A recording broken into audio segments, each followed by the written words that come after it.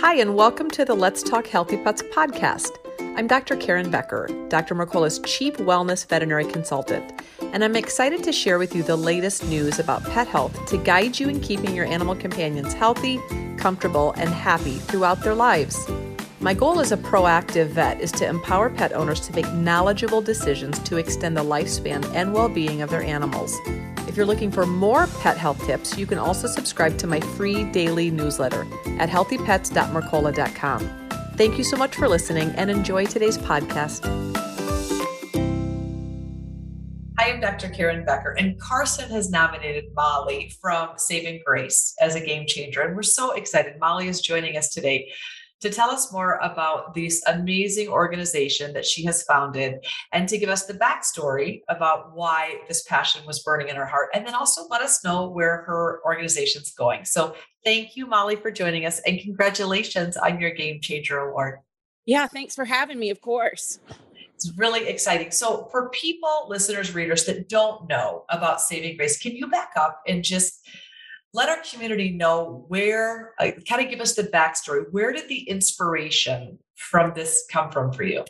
Sure. So I started working in animal sheltering right out of college about 2001 and just saw what an incredible need it was. We live in an area in Wake County in North Carolina where we do have a higher population of people. And I really saw how many animals there were in our state, primarily more of the rural communities, but just how many were coming, and that, a lot of people didn't have a clue how many there were, what the need was right there in our own backyard. So I started Saving Grace at my local family farm, which it's a very unique adoption experience. So for a lot of people who don't want to go to a shelter where it's just chain link and concrete, it's a bit more of a welcoming experience, and an experience where you can really see the dogs mingling. They're out together. Everybody does have a crate. They have to be crated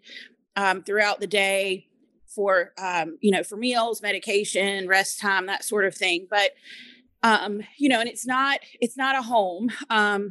It's a shelter still. So we try to, let people know that, it is a good bridge between being homeless and having a family. So, we have a lot of outdoor space. People can come meet the dogs. They don't necessarily feel like who they don't choose doesn't get, gets put to sleep. So they do stay until they're adopted. As soon as one is adopted, we then take a dog that's going to be euthanized into our program. So it is taking dogs that are going to be euthanized and definitely saving them every time one is adopted from us. So we typically do about 4,000 adoptions now a year. So it's really busy. Yes. During COVID, we did about 4,500 adoptions each year. So we were crazy busy. Wow. And how do you get your animals? Are you going to shelters and pulling animals that are at the end of their time? I do. Yeah. Yeah. Yep. So I visit, we work with regularly about 12 shelters. We work with more than that, but 12 really, really regularly. Several of them don't really have adoption programs whatsoever. So there's no vaccinations. Wow. There's still no spay neuter. There's very little available to them. And those are in the areas where the majority of the animals are coming in. North Carolina is still third in the country for euthanasia for companion animals. So we have a much greater euthanasia issue in our state than a lot of people are really aware of. So I go to those shelters, I visit with the dogs, choose dogs that will be a good candidate for our program and also would be successful in a home. So I do leave a lot of animals behind. A lot don't get to come, but for the ones that do, they get all of their vetting. We have a spay neuter clinic on site now that was something really positive that came out of COVID for us, because we rely so heavily on our spay neuter clinics and our veterinarians to keep these animals spayed and neutered and treated and moving on so the next ones can come in, that, when a lot closed during COVID, we had to just figure it out. So luckily we have a great partnership with NC State Vet School, which is about 30 minutes from us. And some of their veterinarians pitched in and helped us figure out how to get the equipment, how to get set up really quickly. And we hired a full-time spay neuter veterinarian. So that really has helped us a lot. It helped us continue to work during COVID, and also helps us just move faster in general. Oh my gosh. When we can move them again, there's always a dog that's time is running out that is dependent on a space for us. Yeah. The need for the incredible services that you're providing will always be much, much more than what your farm, your rescue, your sanctuary can. Oh yeah. But the fact is that congratulations on this next level of unbelievable improvement, in the sense that you have a full-time spay neuter vet, because that makes the cycle go so much faster. It really does. But that's a huge accomplishment, a lot of planning, a lot of money, a lot of coordination, a lot of moving parts. So I have to assume that you work with a team of pretty amazing volunteers. Can I assume that? Oh, we have incredible volunteers. It's really the only reason that Saving Grace is what it is, and it works every day. Yeah.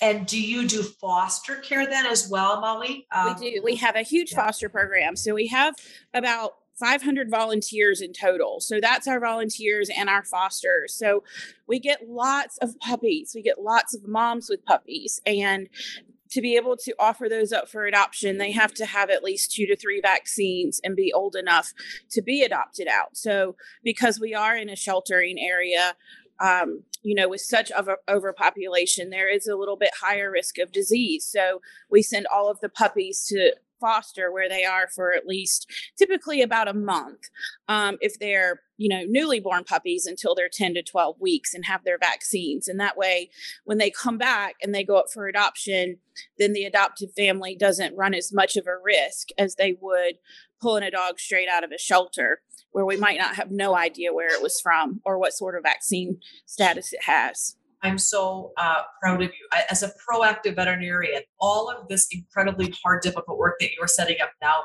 just wait, girl, because in a decade, you will be able to visibly see the impact, not just for disease reduction, but for population control. Everything you're doing now, you are a light to your local community, but it will be the state. Your state numbers are going to drop because of the program that you have put into place, which I hope is wildly rewarding to your soul, because the difference you're making in your community is profound.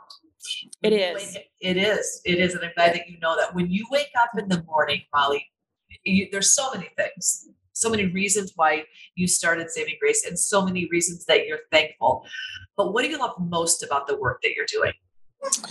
I think seeing the how happy the people are when they adopt, and we've been doing it long enough now. Is every week I get a letter from a dog that has passed away, and I know people think that's really sad, but to me, I think, what a great life that dog had. And, these people are so wonderful. They often make a gift in its name, or they bring, whatever supplies it has back to us so that other dogs there can use it. And to me, that dog had a great life. It died with someone who loved it instead of alone in a shelter.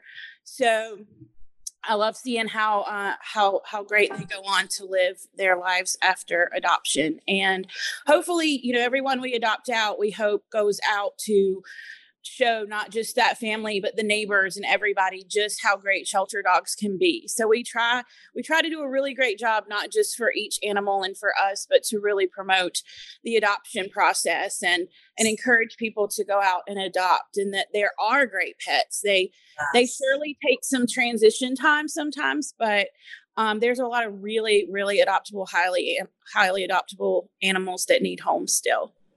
Yep, very important words.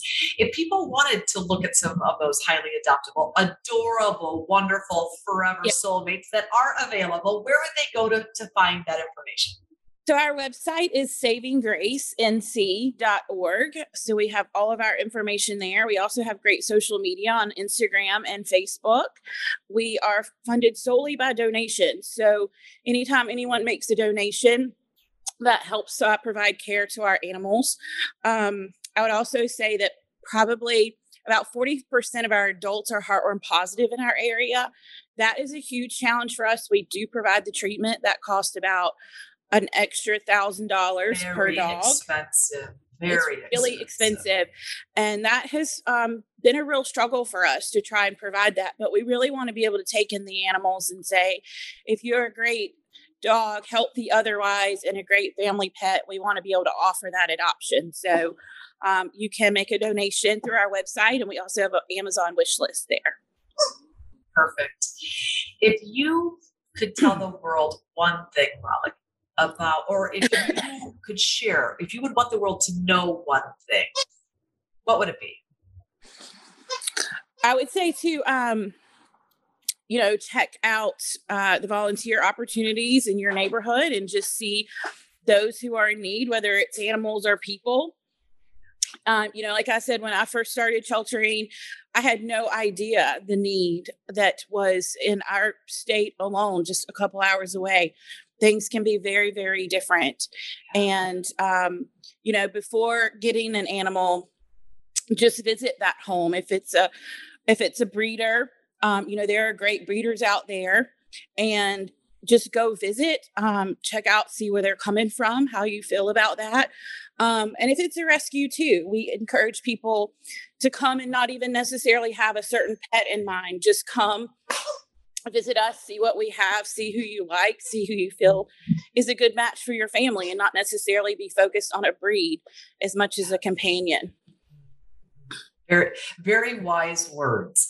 We are incredibly thankful that Carson nominated you for a Game Changer Award. You're changing the lives of the animals and the humans in your local environment, in your surrounding communities, and soon to be your state. And this is all because you are wildly dedicated and passionate about taking care of animals in need right where you are. And so we're so thankful for everything that you're doing, and congratulations on your Game Changer Award.